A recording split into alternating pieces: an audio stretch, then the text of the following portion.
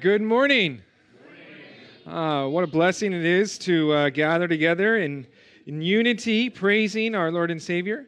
We are going to continue our study through the book of 1 Timothy. And so go ahead and open up your Bibles to 1 Timothy chapter 1. Last week we looked at how Paul urged Timothy to remain in Ephesus that he may charge those who were teaching false doctrine to stop their divisive and destructive behavior. The purpose in Paul's charge was love, because he loved the Lord, because he loved the church. He wanted what was best for them. These false teachers had abandoned the simple truth of the gospel and God's word that had been given to them through the Apostle Paul. They had resorted to all sorts of fables and tales and hidden knowledge that brought absolutely no benefit to the body whatsoever, no edification. Knowledge, we know the scriptures tell us that knowledge puffs up, but it's love that edifies. Paul, because he loved the church in Ephesus, he wanted to see them edified. He wanted to see them built up in the Word of God and in the love of God and in their faith in God. And so these false teachers, they were opposing that work. And Paul gave a very strong command to Timothy that he needed to make sure he dealt with this issue. Now, in our study last week, Paul did bring up the law because these teachers, these false teachers, wanted to be seen and known as teachers of the law, but they didn't know what they were talking about. Now, Paul did affirm the law. Okay, he said that it was good, but he did give a qualifying statement to that declaration. He said the law was good if one uses it lawfully. The idea being if we use it the way it was intended to be used, which is to lead us to Jesus Christ. The law is powerless to save us. All it does is condemn us. It shows us our need for a Savior. Keeping the law was never meant to be a way in which we would be saved. We are saved by grace alone, through faith alone, in Jesus Christ alone. Okay? That is the only way to be saved. There is no other way. In the law, it tells us the bad news, that we've all sinned and fallen short of the glory of God, and that the wages of sin is death. That is what we deserve because of our sin. But the gospel tells us the good news, that Jesus Christ paid the price for our sins, that he took our place upon the cross of Calvary, and he triumphed over sin and death, and offers to us his victory. He offers to us his righteous standing before the Lord, if we will turn to him and confess our sins and our faith in him. Now, a proper understanding of the bad news of the law is needed, that we may understand the good news of the gospel. We've all blown it, and we're all deserving of death.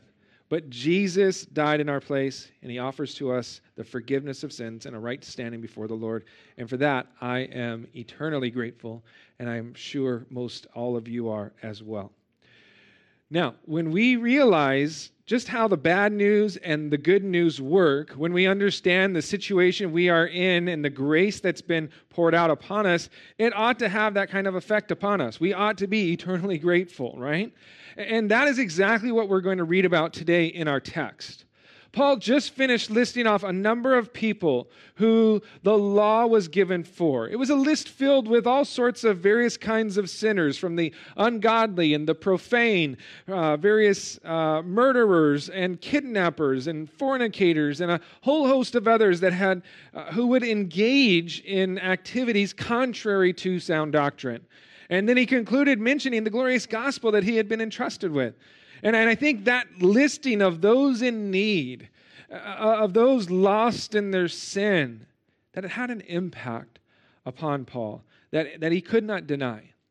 And I believe it really spurred what we read next in our account of 1 Timothy chapter 1. It's almost as if, he's giving Timothy this charge, and he's saying, okay, you got to, combat these false teachers, and all these things that are going on. And then he just has this, epiphany, this flashback of just all that God's done in his life. And then in verse 18 and 19 and 20, he's going to get back to that. But it's this 12 through 17. Our text this morning is just this personal retrospect, if you will, of Paul, looking back upon his life and just being in awe of all that God had done in and through him. So our text this morning is going to be 1 Timothy chapter 1, verses 12 through 17, and the title of our message is going to be a personal retrospect, okay? A personal retrospect. Will you all rise to your feet in honor of God and his word? I'm going to read through our text from my Bible. I'm reading from the New King James Version of the Bible, so I want to encourage you, if you're reading from a different translation, just do your best to follow along, okay? Paul continues his letter to his son in the faith with the following in chapter 1, verse 12. And I thank Christ Jesus, our Lord, who has enabled me, because he counted me faithful, putting me into the ministry, although I was formerly a blasphemer and a persecutor and an insolent man. But I obtained mercy because I did it ignorantly in unbelief. And the grace of our Lord was exceedingly abundant with faith and love which are in Christ Jesus. Verse 15. This is a faithful saying and worthy of all acceptance, that Christ Jesus came into the world to save sinners, of whom I am chief. However, for this reason I obtained mercy, that in me first Jesus Christ might show all long-suffering as a pattern to those who are going to believe on him for everlasting life. Verse 17. Now to the King, eternal, immortal, invisible, to God who alone is wise, be honor and glory forever and ever. Amen. That's the word of the Lord for us today. Let's pray. Father, we thank you so much for your word and this opportunity that we have to gather here to continue in an act of worship. As Pastor Nick mentioned, Lord, we worship you not only in the songs that we sing, but we worship you with and through the study of your word. And so, Lord, I pray that you would be at our heart's attention. Lord, that you would just draw us into your presence and that your Holy Spirit would lead and guide us into all truth. That your Holy Spirit may open up our ears and our hearts, that we might receive all that your Spirit desires to show to us today. We give you this time, and it's in Jesus' name that we pray. Amen. Amen. You may have a seat.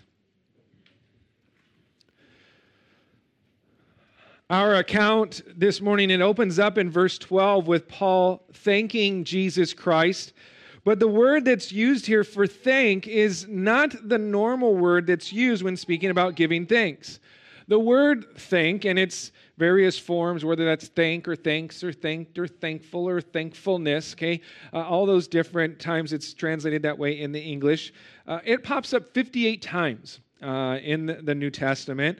And of those 58 times, it's usually from the Greek root word eucharisteo.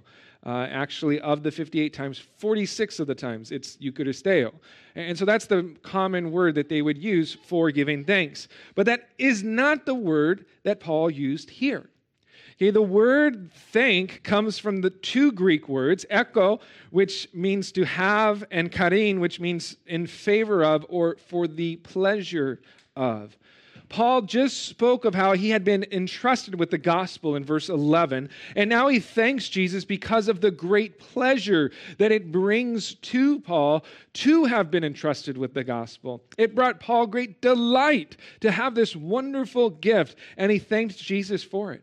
And in our text, we see that specifically, Paul mentions three things that he was giving thanks for, or three things that brought him great pleasure. Number one, first of all, Paul mentions how Jesus Christ had enabled him.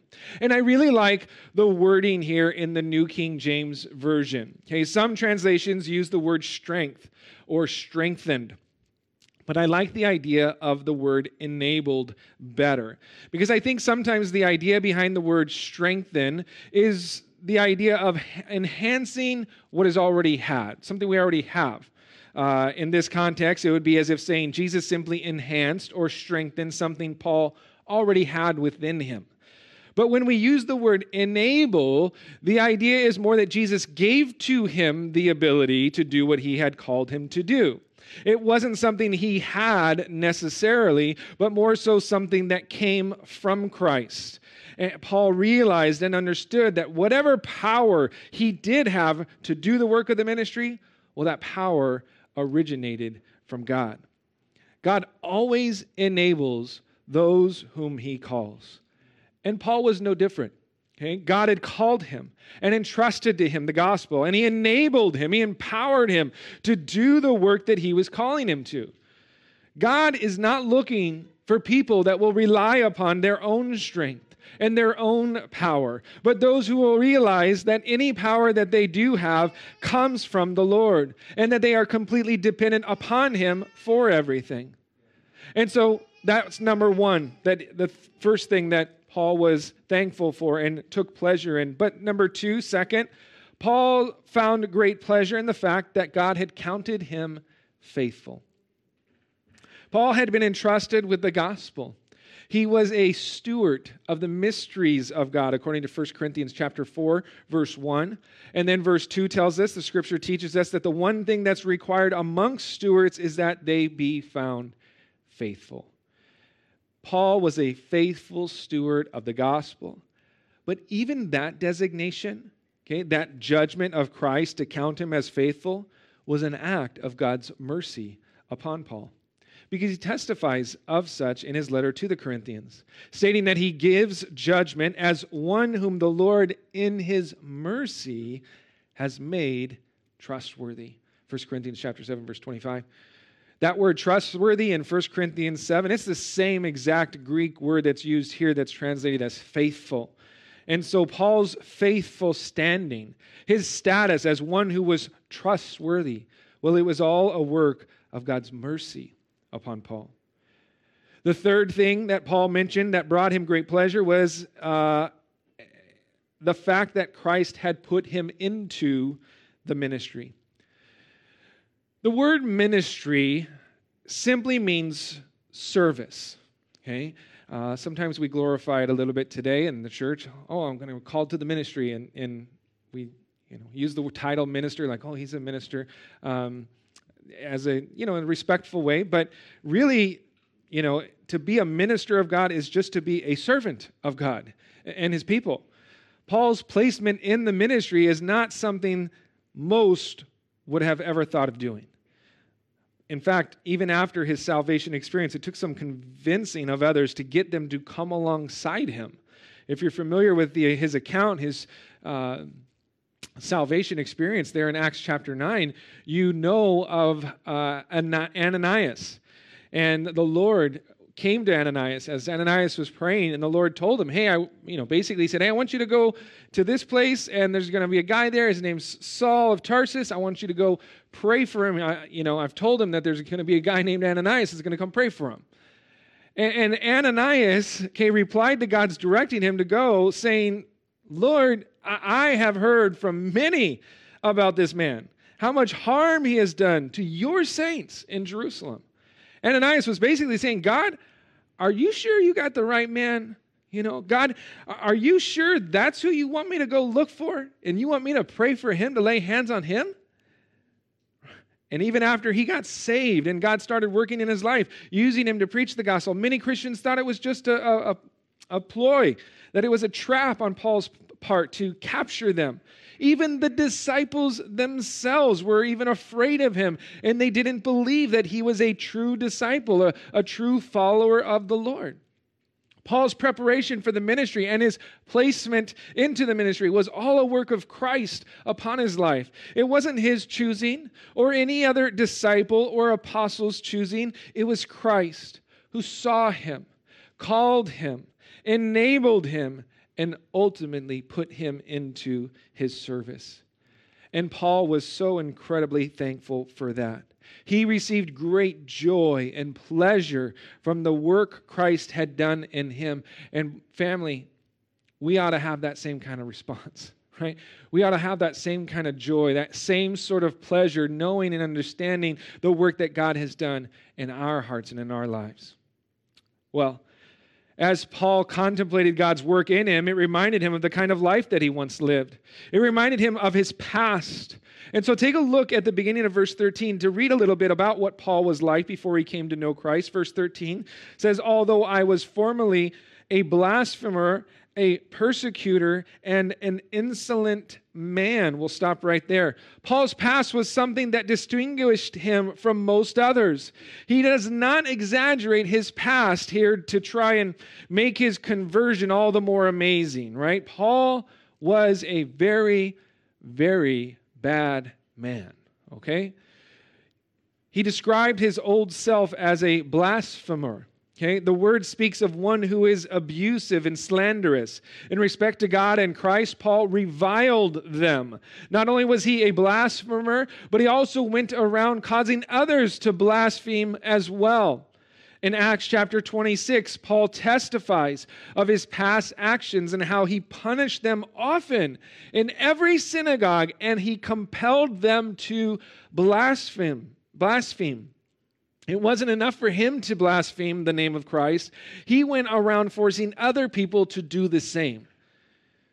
He was a persecutor of the church and of Christ.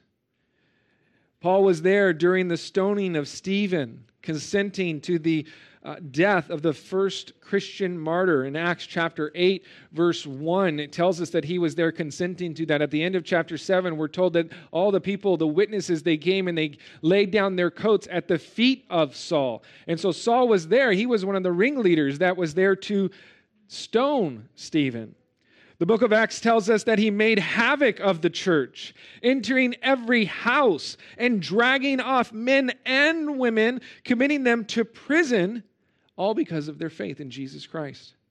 Later in Acts, when speaking before an angry Jewish mob, he testified, "I persecuted this way to death, binding and delivering into prisons both men and women."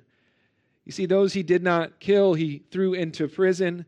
And it didn't matter if you were man, woman, or child, entire families he would seek out. He was relentless in his pursuit and his persecution.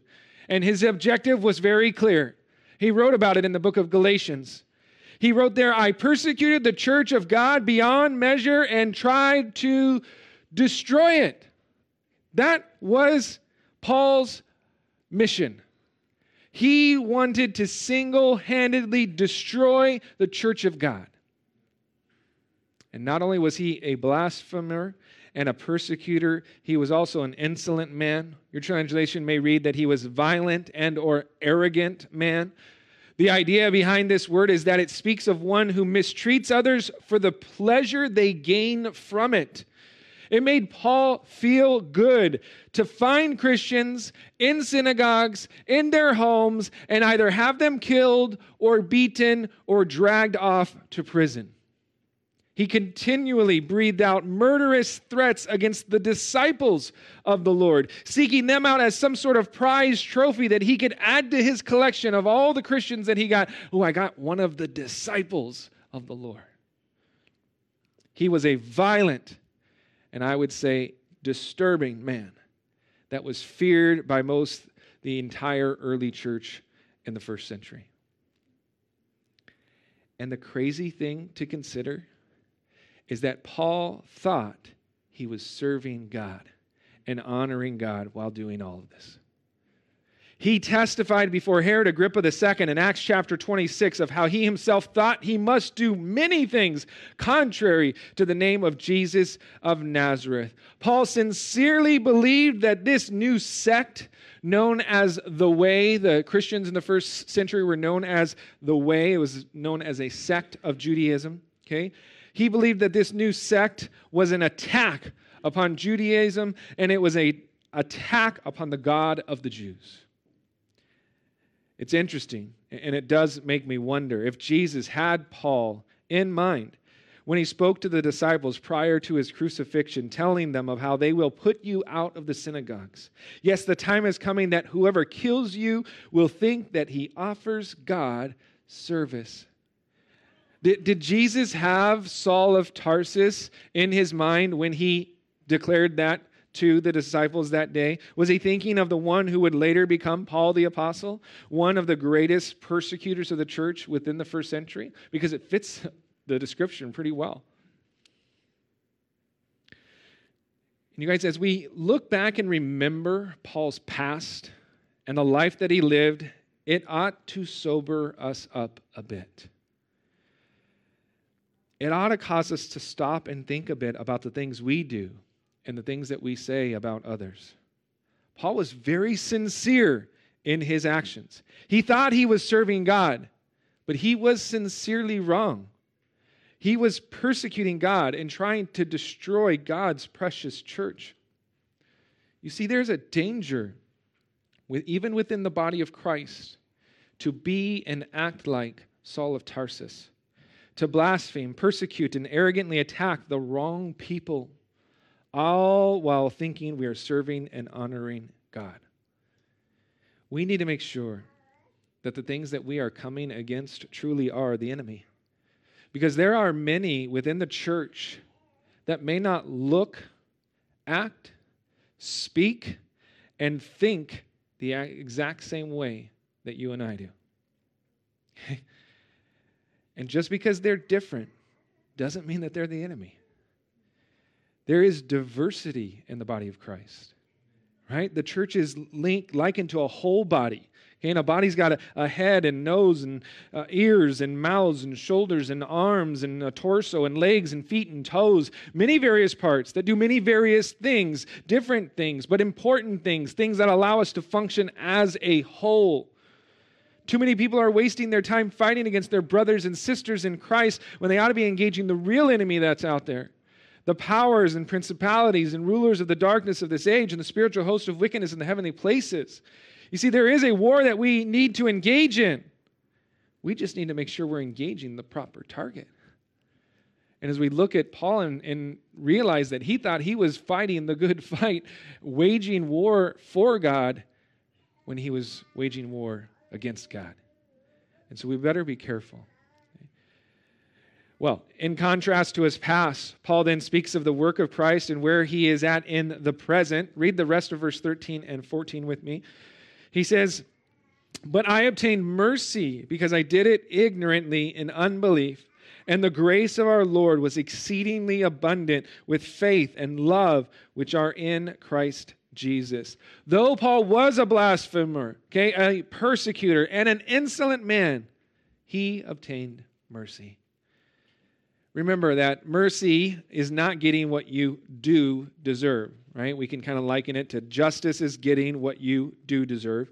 Mercy is not getting what you do deserve. And then grace is getting what you don't deserve.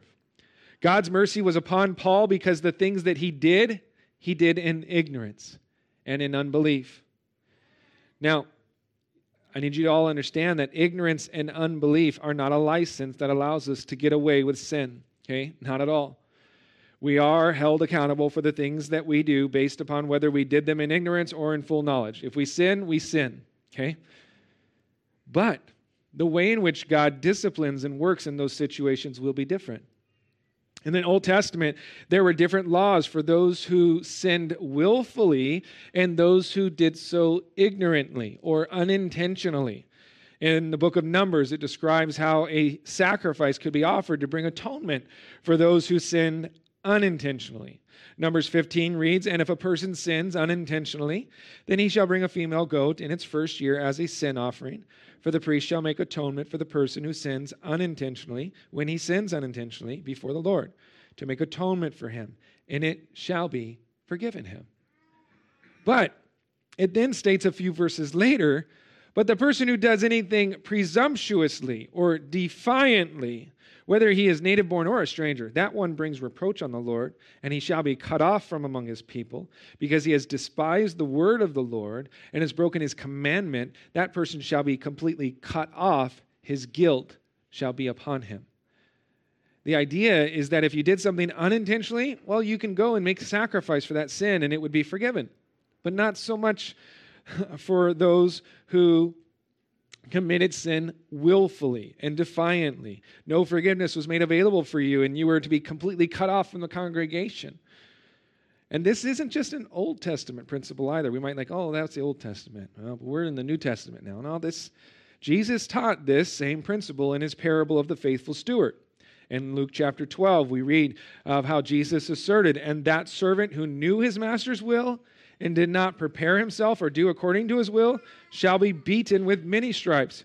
But he who did not know, yet committed things deserving of stripes, shall be beaten with few. For everyone to whom much is given, from him much will be required, and to whom much has been committed, of him they will ask the more. This same heart is even on display when Jesus Christ went to the cross of Calvary for us. And there upon the cross, he declared, Father, forgive them. Why? Because they do not know what they do. For Paul, God was merciful towards him, giving him an opportunity to respond to the gospel message of Christ when he revealed himself to him along the road to Damascus. Now, not only did Paul receive mercy, but also grace. Grace and mercy go hand in hand. God's mercy is an act of God's grace. When God grants us mercy and doesn't give us what we do deserve, in essence, he's showing us his grace by giving to us his mercy that we don't deserve. And I love how Paul describes the grace of our Lord here. He calls it exceedingly abundant, or at least that's how it's translated in the English. Okay? The phrase exceedingly abundant in the English is actually one single word in the Greek. And it would seem to be a word that Paul coined himself. Okay, it's only used this one time in the New Testament. It's a compound word where Paul took the prefix huper, which means above or over or beyond, and he attached it to a word that means to have more than enough. And so God's grace to Paul was not just more than enough. It was above and over and beyond more than enough. Okay, it was super abundant, we might say. It was exceedingly abundant. The fact that Paul seems to have had to coin a new phrase here to describe God's grace just goes to show how God's grace is greater than any words we could ever use to describe it. Along with God's grace came the faith and love which are found in Christ Jesus. Paul went from speaking blasphemy to pronouncing blessing. He went from being a persecutor of the church and the truth to being a preacher to the church and of the truth. He went from being a murderer to a minister. All that Paul ever did was overcome by the grace of God.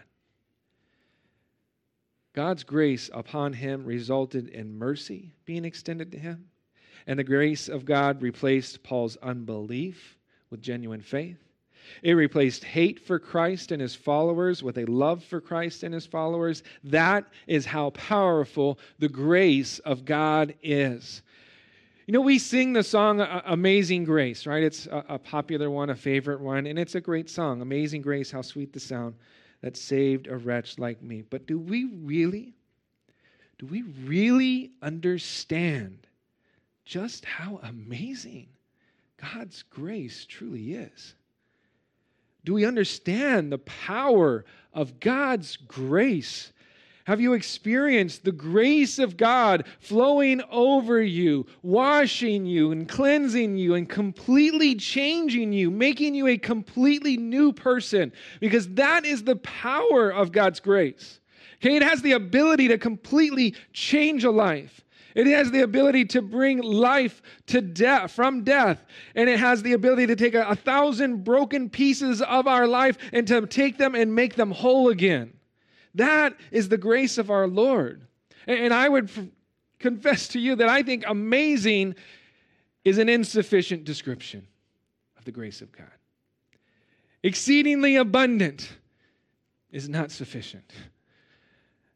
Words are not enough to describe the grace of our Lord. Whatever we call it, no matter how well we speak it, it will fall short. Let's continue in our account. We'll take a look at Paul's priority at the beginning of verse 15. There he writes, "This is a faithful saying and worthy of all acceptance, that Christ Jesus came into the world to save sinners." And I'm going to stop right there.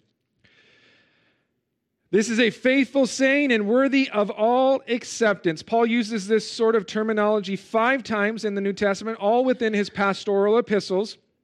So we'll come across it 2 more times in our study of the book of 1 Timothy before we get to the other references that are in 2 Timothy and Titus. Paul would use this phrase when bringing up an especially important truth. And here in verse 15, such is the case. What is that especially important truth? It's this, that Christ Jesus came into the world to save sinners. And what a glorious truth that is. What a wonderfully important truth for us that is faithful and that is worthy of all acceptance. This is basically the gospel in a nutshell. It is the good news that we preach and believe upon. And this is for each and every one of us because we are all sinners. Christ came to save sinners, and that's you and me. Romans 3:23 states that all have sinned and fallen short of the glory of God. Okay, that word all means all. It means us, every single last one of us. Every single one of us is a sinner, and as such, we are dead in our trespasses and sin with no hope of ever overcoming our sin. We were lost and we had no means to be found. We needed someone to come rescue us from our sins, to find us and to save us, and that is where Jesus came in. Jesus said of himself as the Son of Man that he has come to seek and to save that which was lost. Jesus came to seek and to save the lost, to seek and to save the sinner. He came to save us from our sins.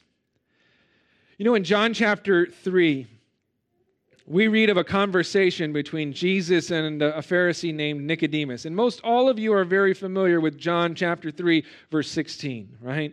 But I want to draw your attention to verse 17 and 18 this morning, okay? For there, under the cover of night, Nicodemus had come to the Lord with questions, and Jesus answered his questions. And then he proclaimed in verse 17, "For God did not send his Son into the world to condemn the world, but that the world through him might be saved.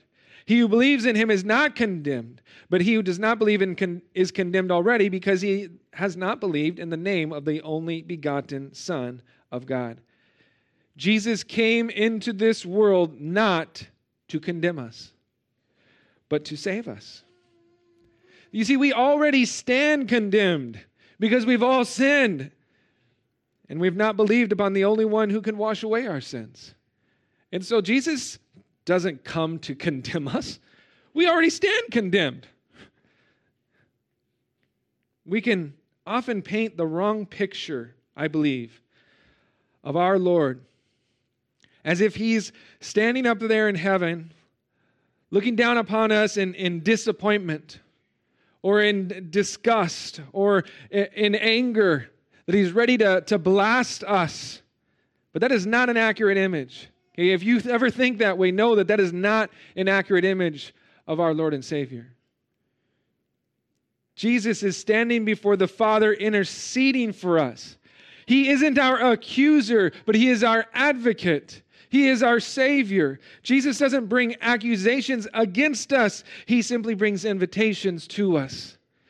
An invitation to receive his grace. An invitation to receive his love, his forgiveness, his rest. Jesus said, "Come to me, all you who labor and are heavy laden, and I will give you rest. Take my yoke upon you and learn from me, for I am gentle and lowly in heart, and you will find rest for your souls." Listen, if you're a sinner, and you all are, okay, you don't need to fear Jesus. He's reaching out his arms to you. All you need to do is receive him. Jesus came to save sinners, not condemn sinners.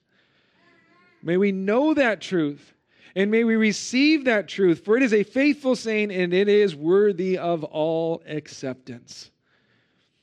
Let's continue looking at the very tail end of verse 15, which I purposely left off to note Paul's progression. Read verse 15 again in its entirety this time. Verse 15 says, "This is a faithful saying and worthy of all acceptance, that Christ Jesus came into the world to save sinners, of whom I am chief." Paul self-identifies here as the chief of all sinners. And there are a couple things I think worth noting about this self-identification. You know, as we recall and look back upon the life of Paul, when he was better known as Saul of Tarsus, we could perhaps understand this sort of title for him. But I want you to note, Paul doesn't say, "of whom I was chief," but he says, "of whom I am chief." Do you guys notice the difference? Paul is speaking in the present tense. Okay? What are we to make of this statement? Had Paul fallen off the deep end and fell headlong into sin and depravity at the end of his ministry here? Had he picked back up his persecuting ways and his murderous threats and his blasphemy? No, not at all. That wasn't the case. Well, then how do we explain this? I think it's best explained with an understanding of the progression of statements that Paul makes. You see, early on in his ministry, when writing the letter of 1 Corinthians, Paul wrote something in that letter self-identifying as the least of all the apostles. He wrote in 1 Corinthians chapter 15, verses 9 and 10, "For I am the least of the apostles, who am not worthy to be called an apostle, because I persecuted the church of God. But by the grace of God, I am what I am." A very humble statement from Paul, understanding the magnitude of the grace of God upon his life, understanding that while he was an apostle, he did not feel worthy to be called an apostle, to be linked with the likes of the apostles. Well, Paul wrote that in and around the year 54 AD. That's when most scholars believe he wrote the book of 1 Corinthians. And then about 6 or 7 years later, he wrote another book. This time he wrote the book of Ephesians. And there in the book of Ephesians, as this was another 6 or 7 years in the Lord, and he had continued to grow in the Lord, to become more and more intimate with the Lord, Paul made another self-identifying statement. He wrote there in Ephesians chapter 3, verse 8, "To me, who am less than the least of all the saints, this grace was given, that I should preach among the Gentiles the unsearchable riches of Christ." And so 7 or so years further into his relationship with the Lord, Paul now saw himself as less than the least of all the saints. He went from seeing himself as the least of all the apostles to seeing himself as less than the least of all the saints. And then a few years later, after Ephesus, he writes 1 Timothy. And Paul now sees himself as the chief of all sinners. From the least of the apostles to less than the least of the saints to the chief of sinners. What's going on here? The more and more Paul walks with the Lord and grows in his intimacy with the Lord, the lower and lower and lower he gets. And that's the point I want to make here this morning. You see, the more and more intimate Paul became with the Lord, the more and more he realized the difference between himself and the Lord. The more he realized the magnitude of who Christ is and what he had done for him, the more he realized just how far short he fell from the perfection of Christ. And I believe that will be the same for anyone else who continues to grow in their intimacy with Christ. The closer you get to Christ, the more you realize just how much separates you from Christ. The more you realize just how much the grace of God has done for you. It's a humbling place to come to. Church family, it is a good place to come to for each and every one of us. Paul's progression was a progression in humility, in understanding just how much Christ had done for him and just how much Christ loved him. And my hope is that we would experience a similar progression in our own lives and in our own walk with the Lord. That the more you walk with him, the more you would grow in your humility and in your understanding of the magnitude of what Christ has done for you. You know, when I first got saved, I would say I was irreverent, okay? It's like, wow, Jesus is like my buddy, and, he saved me, that's so cool, and there was just this, very half-hearted type of relationship, okay? But the more I grew, the more I read, the more I grew in my walk with the Lord, the more I realized, man, I was really messed up. And he is not. He is way, way, way up here, and I'm way, way, way, way, way, way down here.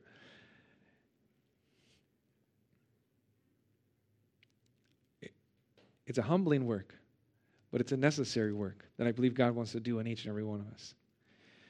And so that is my hope for us, that we would have that similar type of progression in our own walk. Let's continue on. Let's take a look at verse 16 where we read of Paul's pattern and what it teaches us. Verse 16 says, "However, for this reason I obtained mercy, that in me first Jesus Christ might show all long-suffering as a pattern to those who are going to believe on him for everlasting life." Here in the New King James, verse 16 is a little wordy, maybe a little hard to follow around and jumps around a little bit, but I really like the simplicity of how the New Living Translation translates verse 16. I want to read it to you. This is how it reads, verse 16 of 1 Timothy chapter 1. It says, "But God had mercy on me so that Christ Jesus could use me as a prime example of his great patience with even the worst of sinners. Then others will realize that they too can believe in him and receive eternal life." Paul's life began a pattern for those who would come to faith in Jesus Christ and receive eternal life. And the pattern that's laid out is a pattern of God's grace, of God's long-suffering, his patience with even the worst of sinners. Paul was a blasphemer, a persecutor, and an insolent man. He lived his life with the sole aim of destroying the church of God, and yet even he was not beyond the reach of the amazing, exceedingly abundant grace of God.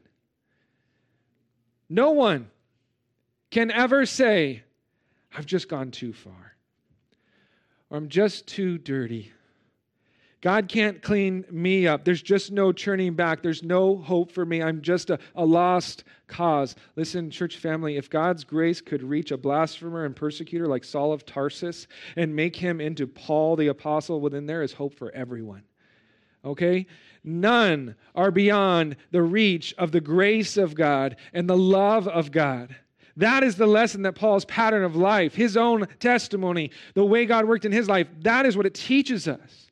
That if God could save a sinner like Saul of Tarsus and make him into a new man, well, then he can do that for anyone. But not only are there none outside the reach of God's grace and love, I think Paul's pattern also shows us something else that I want to highlight. And I want to do so just by looking at one of the teachings of Jesus Christ in the Gospel of Luke. Some of you may be familiar with this account. One day Jesus was invited to the house of a certain Pharisee named Simon to eat and to break bread together. And as Jesus sat down to eat, a woman who was a sinner came in with an alabaster flask of fragrant oil, and she began to weep at Jesus' feet, wiping Jesus' feet with her hair and tears, anointing his feet with her fragrant oil. Now, when Simon the Pharisee saw this, he thought to himself, "Oh, this man, if he were a prophet, he would know who and what manner of woman this is who's touched him, for she is a sinner." Well, Jesus answered and said to him, "Simon, I have something to say to you." So he said, "Teacher, say it." And then Jesus proceeded to tell the parable of the two debtors to Simon, stating, "There was a certain creditor who had two debtors. One owed 500 denarii and the other 50. And when they had nothing with which to repay, he freely forgave them both. Tell me, therefore, which of them will love him more?" Simon answered and said, I suppose the one whom he forgave more." And Jesus replied, "You have rightly judged." And then he turned to the woman and he said to Simon, "Do you see this woman?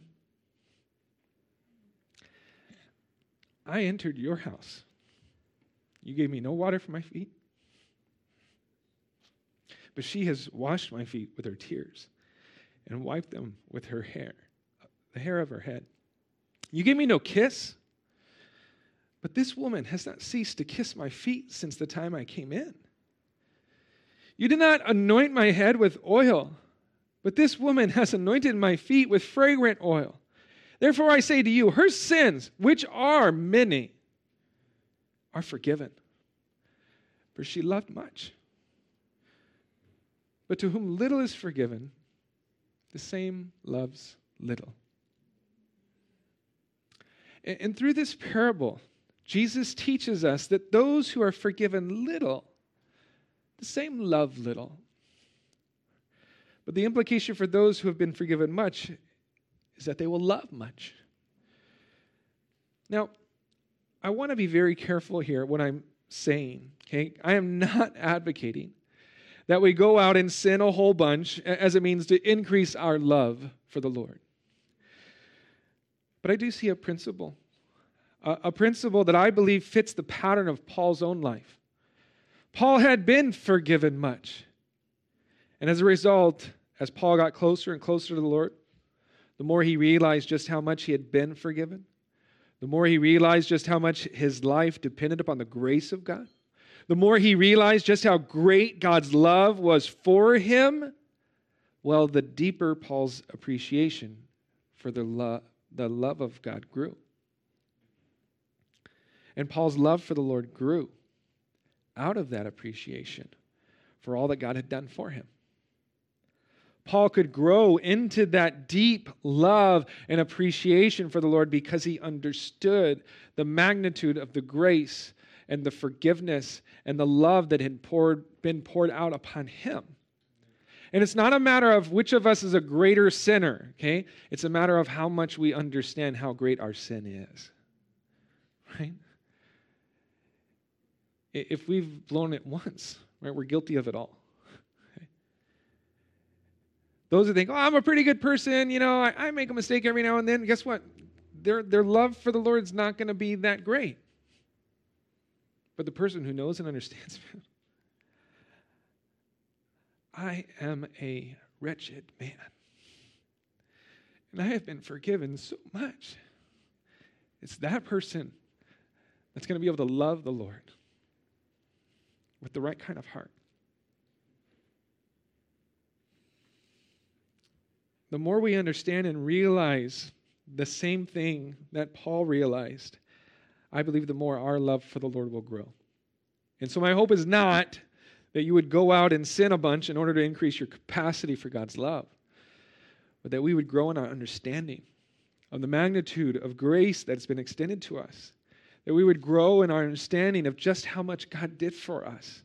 And as a result, we would grow in our capacity to love God all the more.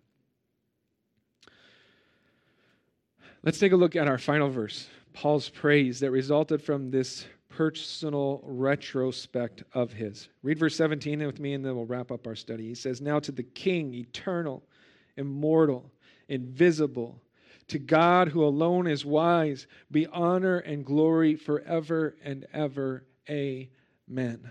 As Paul considered all that God had done for him and through him, as he thought of God's enabling him and God's mercy that allowed him to be faithful and how God put him into the ministry and the joy and the pleasure that he had from it, as he thought about the life he once lived and how God had reached out to him with his grace and mercy, resulting in faith and love in Christ, as he considered the simple yet powerful statement about Christ coming into the world to save sinners like himself, the chief of sinners, as he reflected upon how his life would be used as a pattern and an example to any who would think that they were beyond the grace of God, as he contemplated all these things, the only natural response was for him to praise God.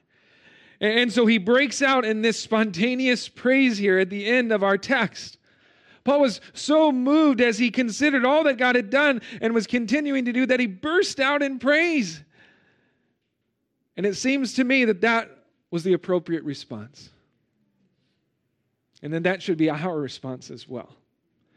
That when we look back and we realize that all that God has done in us and through us, the grace that's been extended to us, the love that's been poured out upon us, that our response would be to just, all we could do is praise you, God. And we would have that spontaneous just outburst of praise. He writes, to the King eternal. Okay, this is the sovereign, self-existent one who always was, always is, and always and forever will be. He is the immortal, okay, the one whom death has no power over. He is incorruptible, invisible, and yet he revealed himself to us through his Son and through his Spirit who dwells in us, who alone is wise. The wisdom of our God is beyond all comprehension, beyond all others. He says, be honor and glory forever and ever. May we never cease praising him, honoring him, and bestowing upon him the glory that is due his name. Amen? Amen. Let's pray. Father, we thank you so much for your great love for us. Lord, we thank you for your amazing, exceedingly abundant grace. Words fail us, Lord, to properly explain the grace that's been poured out upon us, Lord. And I pray, Lord, that each and every day that we walk with you, that we would grow more and more in our understanding of the grace that's been poured out upon us. And Lord, as we understand that grace and we realize all that you've done for us, Lord, that our response would be praise. That our response would be to glorify you forever and ever. Lord, I do ask, Lord, that we would grow. We would grow in our understanding, our realization of all that you've done for us. Lord, that it might increase our capacity to love you all the more. Lord, we thank you for coming and dying upon the cross for us and extending that grace to us. Not of ourselves, Lord. We didn't earn it. We don't deserve it. But because you love us. And so, Lord, we thank you. We thank you and we thank you, and we can never thank you enough for your Son, for his sacrifice, for the grace that's been extended to us, the forgiveness of sins, the love poured out upon us. Lord, that you would invite us to be your sons and daughters. How amazing that is. May we never lose sight of that fact. In Jesus' name we pray. Amen.